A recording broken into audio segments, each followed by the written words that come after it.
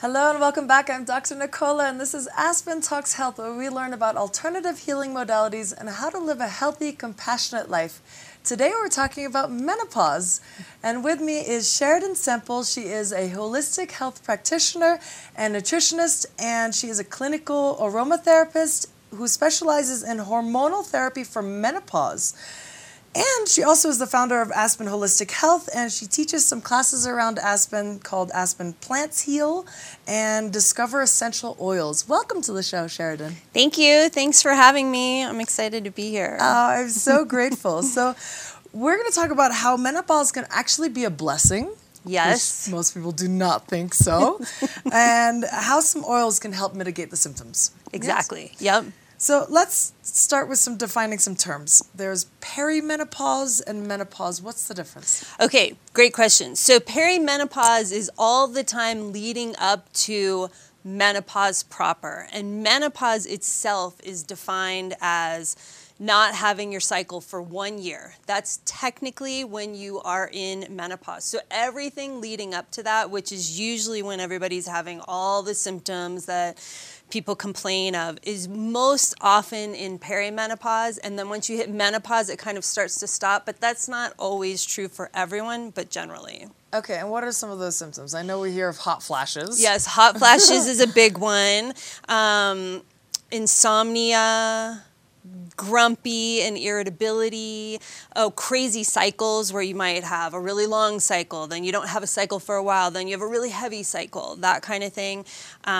There can be digestive things that go along, like constipation. Yeah, those are some big ones. Interesting. Yeah. Is there like one first symptom is it normally the irregularity that people start noticing Not necessarily. It would be nice if there was kind of some set markers you're going to hit and that you were past that, but it's really different and super individual for every woman. So some women may start missing cycles, some women may have hot flashes and still be having cycles, some may start with the insomnia, some may start just wanting to be by themselves more. That can be another symptom that comes up for people, is just needing time to go within. Very interesting. And how long is that average perimenopause stage? It really varies as well. So it can be years. The whole process is usually years. Wow. Yeah. So some women I see can have it go on for like 10 years, but that's definitely on the longer side. Okay. So a few years is kind of average. All right. So I hate to throw my mother under the bus all the time on this show. I feel so bad for her, but she was a raging fill in the blank. Yeah. It was very intense. Yes. And she would admit it to herself. I mean, she probably wasn't happy with herself during that time. It was just very easy to get angry. Right. Why is that?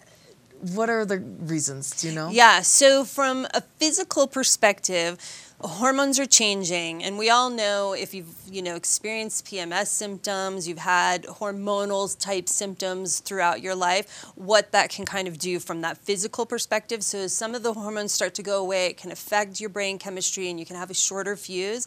But I really like to say that I think it has to do with more things that have been repressed or not necessarily dealt with throughout your life. It's like menopause takes your filter away. It takes that barrier, that place where you're like, it's okay, I'll just stuff it, I'm not going to deal with this, or for the sake of my family, this is too complicated to address right now, that kind of thing.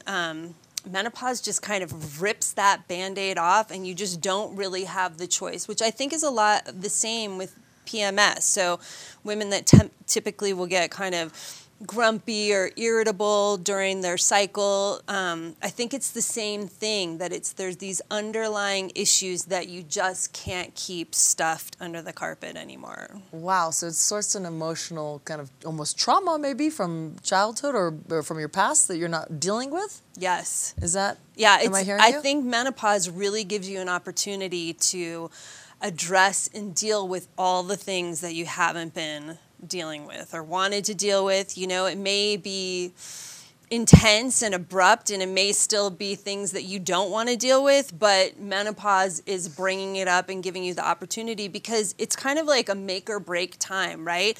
We all know that we need to deal with our emotional issues and move through things so that we release that energy and that stress from our bodies, because we know stress makes us sick, right? So literally that's how those things happen. So I think menopause gives you this, like, waves the red flag saying, hey, deal with these issues, because if you don't, I'm going to come back in a harder way, requiring your attention moving forward. So I think it gives you that opportunity to kind of save yourself from maybe having like illnesses and things down the road if you heed its, warning call.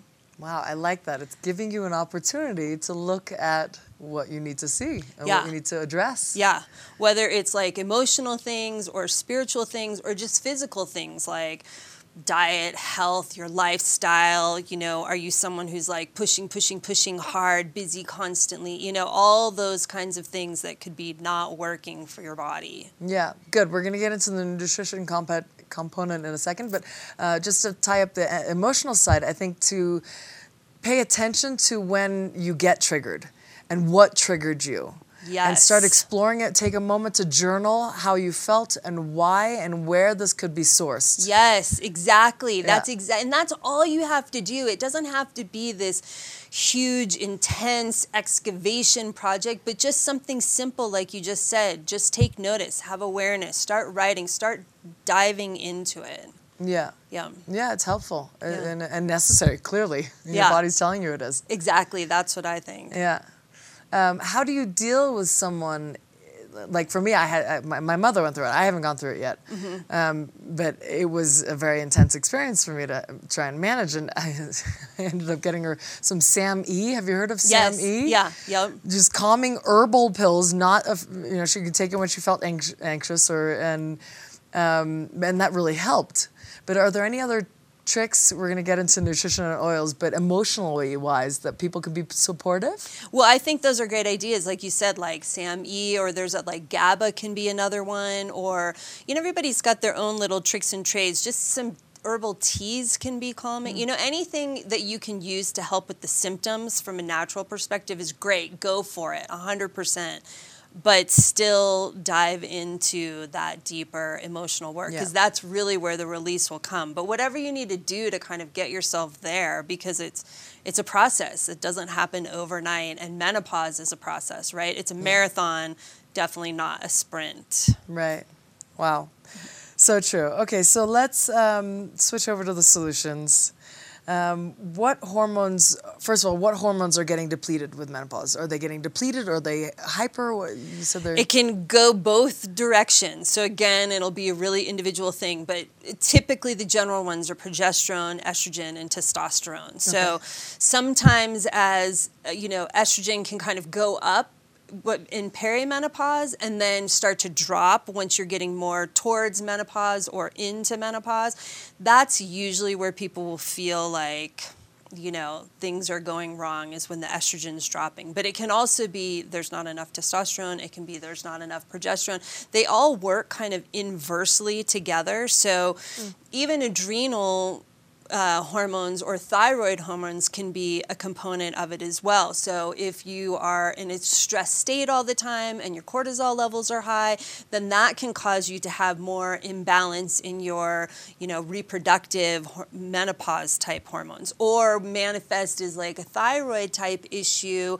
but really it's the stress and you're starting to move into menopause and that kind of a thing. So no hormones happen in a vacuum. They all work together. So if one goes out of balance, then all the other can follow. And that's always going to be a really unique individual process that happens. And part of why originally when I became a holistic health practitioner, I didn't want to get into dealing with the hormones, because it's so complicated and so involved. But then over time, I had so many clients ask me for it. And then I started to really like the challenge of it, because I love researching. I'm a total research geek. So, nice. So they go all over the place. Are there different symptoms for different, like if you're, what's it called? like estrogen Yeah, if dominant it's too versus high, yeah. is that the anger, or that's like hypersensitive? You're crying all the time, or There's kind of mixed feelings, but generally, if you go online and you look at a list of, not having enough progesterone, it'll look a lot like the list of not having enough estrogen. Okay. Will look like a lot of the list of having too much estrogen. So that's part of where I think it can make people really crazy, is trying to figure it out. It's like WebMDing yourself, trying to figure it out. With hormones, it's really crazy because the same issue your friend could be having would be for a totally different hormonal reason than the issue that you're having, even though they look the same. So do you believe in hormone therapy, or it seems like maybe not? I think every woman should definitely do what feels right for them. I'm never going to say this is what you should do, this is what you shouldn't do. But personally, my goal would be to have women handle it as naturally as possible, as naturally as they're comfortable with, because part of my mission is definitely to reduce our use of pharmaceuticals, because not only just for what they do in our body, but what they do in the environment through how they're manufactured, as well as what happens after we take them and it moves into the environment. So that's a little bit of a passion project for me. So I'm all about not taking pharmaceuticals unless you really have to, and it's like life-threatening situation. But again, I'm never going to tell a woman what to do, what's right for her, because it may be just too intense and she needs that help. But I wouldn't ever want someone to take hormones and then sidestep that whole growth process, because I feel like it sets you up for bigger, more intense things down the road. That makes sense. And you're not really addressing the root cause. Like, for example, we can move on to nutrition if that's an issue, if you're eating a diet that's really inflammatory. Yes. So let's talk about Which that. most everyone is, even if you're trying to eat well. Every client that comes in and says, I have a really good diet. Yeah. Every single, Yep. I can think of like 2 people that come in and say, I eat like crap and I need help. But mostly everyone thinks, because we're all trying. No one's not trying to take care of themselves. Right. You just don't necessarily always know what to do or what's right for your body. Right. I mean, I was a vegan. I've been a vegan for 25 years. I wasn't always doing it right. Yeah. I was on a very high-fat diet, for example, because vegan diets can be very fattening. The avocados, the olive oil, the nutseed butters and crackers and all that. Yum. So that wasn't a good diet for a diabetic. Right. In fact, that caused, I think, part of the contributing factors to my diabetes. It makes sense. It's interesting, too, right? You could drink Coca-Cola and eat Twinkies, and that's vegan. Right. Technically, That's true. Yeah. Yeah. Oreos are vegan. Yeah, Oreos are vegan. I know. like that. That's a good tagline. How do they make the cream on the middle if it's Yeah, anyway. some kind of, I don't know, non-animal product. Very interesting. But so what else? So inflammation actually throws off the hormones. You mentioned that to me before. Yes. Tell me about that. That's interesting. So I do think a lot of the hormonal imbalances from a physical perspective start in the gut. So, we hear so much about, heal your gut, digestion, your second brain is in your gut. There's so much emphasis, but it's true, and that's for a reason, that once you have an inflammatory process happening in your digestive system, which not everyone necessarily will feel like they're having digestive problems, but once they heal it, they'll realize that I didn't realize, all that gas I had was because my digestive system was off, or I thought going once a day or once every other day was normal for me, It's like that kind of thing. So once your gut is off and your bacteria is off and there's inflammation going on, it definitely is a stressor on your body. It starts more of that kind of adrenaline response, and then your hormones are getting thrown off from there. So I find that is like a foundational piece, is getting your diet, your gut healthy and cleaned up. And then for a lot of women, the hormones will start to come into balance through that. What are some really inflammatory ingredients? I like to start people with an elimination diet to kind of figure out individually what works for them. So, things that come to mind, like dairy is obviously really inflammatory. Grains can be inflammatory for some people. Sometimes nuts and seeds can be inflammatory for people. Not for everyone. Eggs, all kinds of foods like that. But sometimes some foods work for one person that don't for another person, regardless of what it says on TV or the internet, right? You know, nuts are supposed to be healthy, but if they cause discomfort and issues for you, they're not healthy for you. So I like to start with an elimination diet, kind of just calm everything down and then add things back in to see, is this actually an issue for you or is it not an issue for you? And we don't need to worry about it. But gluten, you know, soy can be a big issue for some people. And then other people, I had a woman come years ago who was like the epitome of health, and she ate soy all the time and it worked fine for her, you know, so.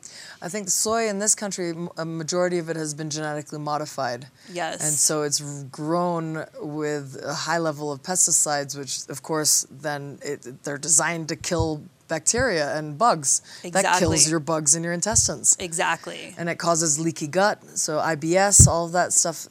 So corn and soy, both of those have been so genetically modified, it's dangerous. It's so true. It's throwing, yeah. And then I've seen one scientific report on meat, and then when people consume meat, their white blood cell count goes up. So the body goes into almost an attack defense mode. Oh, interesting. Yeah, so that I don't know for sure, but that sounds like that would cause some inflammation.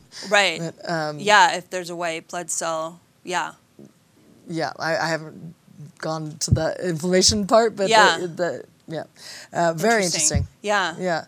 So, and the nuts, by the way, a lot of people don't know this. They should be soaked. Yes. So a nut can sit on the shelf for 2 years, no problem. It's only when you put it in the ground and it soaks up the water that then it releases the enzymes that protect it, and it releases the information and becomes a tree. Yes. So in that protective state that it's in the shelf, your body can't digest it. And that might be some of the causes of irritation. Definitely. So make sure people are soaking your nuts and seeds, ideally. Yes. Yeah. And it makes a difference. So some people that have an issue with nuts, once they soak them, they don't, and they find that they can eat them. It just requires some planning and foresight and taking the time to do it, and, you know. By the way, that involves literally take your hand in a bag of nuts, put it in a glass and then fill it with filtered water and leave it overnight. The next day you've got soaked nuts. Exactly. It's not hard. No, it's not hard. And it's fun. The next you can pop almond shells right off of them. It's actually quite a pleasure. Sorry, little side step. Yeah. So, fun tricks for holistic health practitioners. Right. So what about supplements? You mentioned probiotics when we spoke last. Yeah. So as I focus on the gut, right, there can be so many supplements people can take, right? People can go crazy with supplements. People come in and see me with like a grocery bag of supplements from the various alternative practitioners that they've seen or things that they've read. That's too much. It's too many things to take. So I like to just start very basic and slow with good probiotics, a good digestive enzyme, and then sometimes betaine, hydrochloride. It's like a hydrochloric acid supplement to help with breaking down protein and digesting. So a lot of times your digestion starts in your stomach with the hydrochloric acid, but most people don't have enough of it. You know, even people that have like heartburn and think they have too much stomach acid, a lot of times they don't really actually have enough. So I'm trying to help people break things down better and increase that good bacteria in their gut with the intention of just helping the gut heal overall. And then you can start to add other supplements from there, but okay. I'm a minimal supplementist. Good. I'm happy to hear that. Yeah. The enzymes, I think, is a very important one to talk more about, because when we cook food, anything over 115 degrees, that denatures the enzymes that are already naturally in the food that help you break it down. So then you have to rely on your own source. And so that those can get depleted, and those enzymes that are going to digestion would be going to healing your body. Right. And healing your cells and repair and getting rid of cancerous cells. So if you're spending all of your energy, your enzymatic energy digesting, it takes away from repair. Yes. So very important, I think, to take the digestive enzymes. I'm glad you brought those up. Yeah. And so you take those before every meal. Is that what you recommend? Or like right at the start of a meal, you know? So you don't want to take it like a half hour before, but you don't want to take it towards the end. I just say like right as you're just about to start eating, like ideally, you don't have to be like perfect or super anal about it, but yeah. Okay, good. Yeah, the box says 15 minutes before a meal, but I like it closer to the meal. That makes more sense to me as well. Yeah, I like to do it kind of right as you're starting to have the meal. And then Yeah. the probiotics, I like to have people take them at bedtime. Okay. When your body's about to do all of that healing and repair. Yeah. That's my preference. But better to get them than not. So if Yeah. nighttime doesn't work for you, take them when you can. And are there any details? Like 80 billion? How many do we need? I think it can vary. There's different schools of thought. Some feel like that's a lot of cultures to introduce to your body at one time. So some people like having a more basic probiotic that might have like 3 billion and just 3 different strains that are kind of the building blocks of the rest. And then other people do well with taking like 80 billion. So nowadays, as long as you just don't get it at like some mass-produced, like huge chain like a Walmart or something like that, not to diss Walmart, but it's you ought to be pretty good. As long as you're going to a health food store and getting some type of probiotics from them, usually you're going to do fine. Yeah, or if Walmart starts selling some organic, raw, very healthy versions. Yes, great. yes, then by all means. Perfect. Yeah. And then any emotional and spiritual awareness around managing spiritual awareness? Is there... Yeah, well, I really think ultimately that menopause is this amazing spiritual opportunity because it's this time when we're going through this huge transition in our lives, right? We don't have a lot of rite of passage markers in our society so much anymore. And I think menopause, let's bring back menopause as a rite of passage, right? Where it's this amazing time where a lot of women are transitioning from being full-time mothers into maybe empty nesters into the second half of their lives. It's a time to get more in touch with yourself. Who do you want to be going forward? What do you want your life to look like? What do you want your purpose to be going forward? All of that. Whether someone's had kids or not had kids, it's still this time that starts to give you an opportunity to really dive deep into yourself and start connecting to something bigger, in my opinion. Yeah, so beautiful.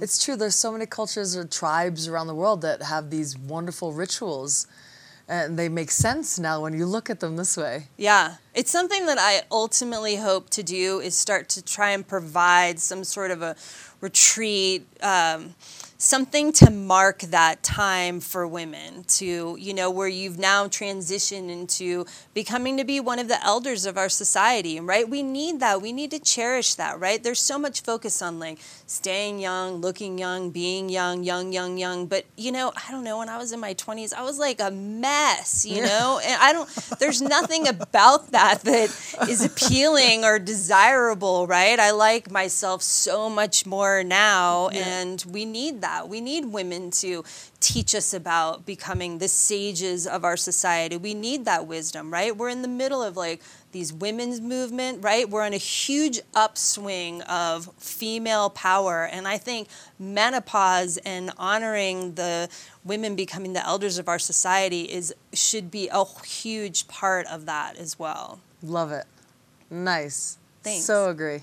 Okay, let's talk about the oils. Okay. Final solution, I think. Yes. Yes? Yeah, so I like to use, along with the diet, essential oils, right? So I'm not a big supplements person because there's just a lot of things that are involved with supplements. But essential oils are all adaptogens. So whether you have low estrogen or you have high estrogen, we could use sage essential oil. So I brought that today. A lot of people use clary sage as kind of a go-to, but I really like true sage.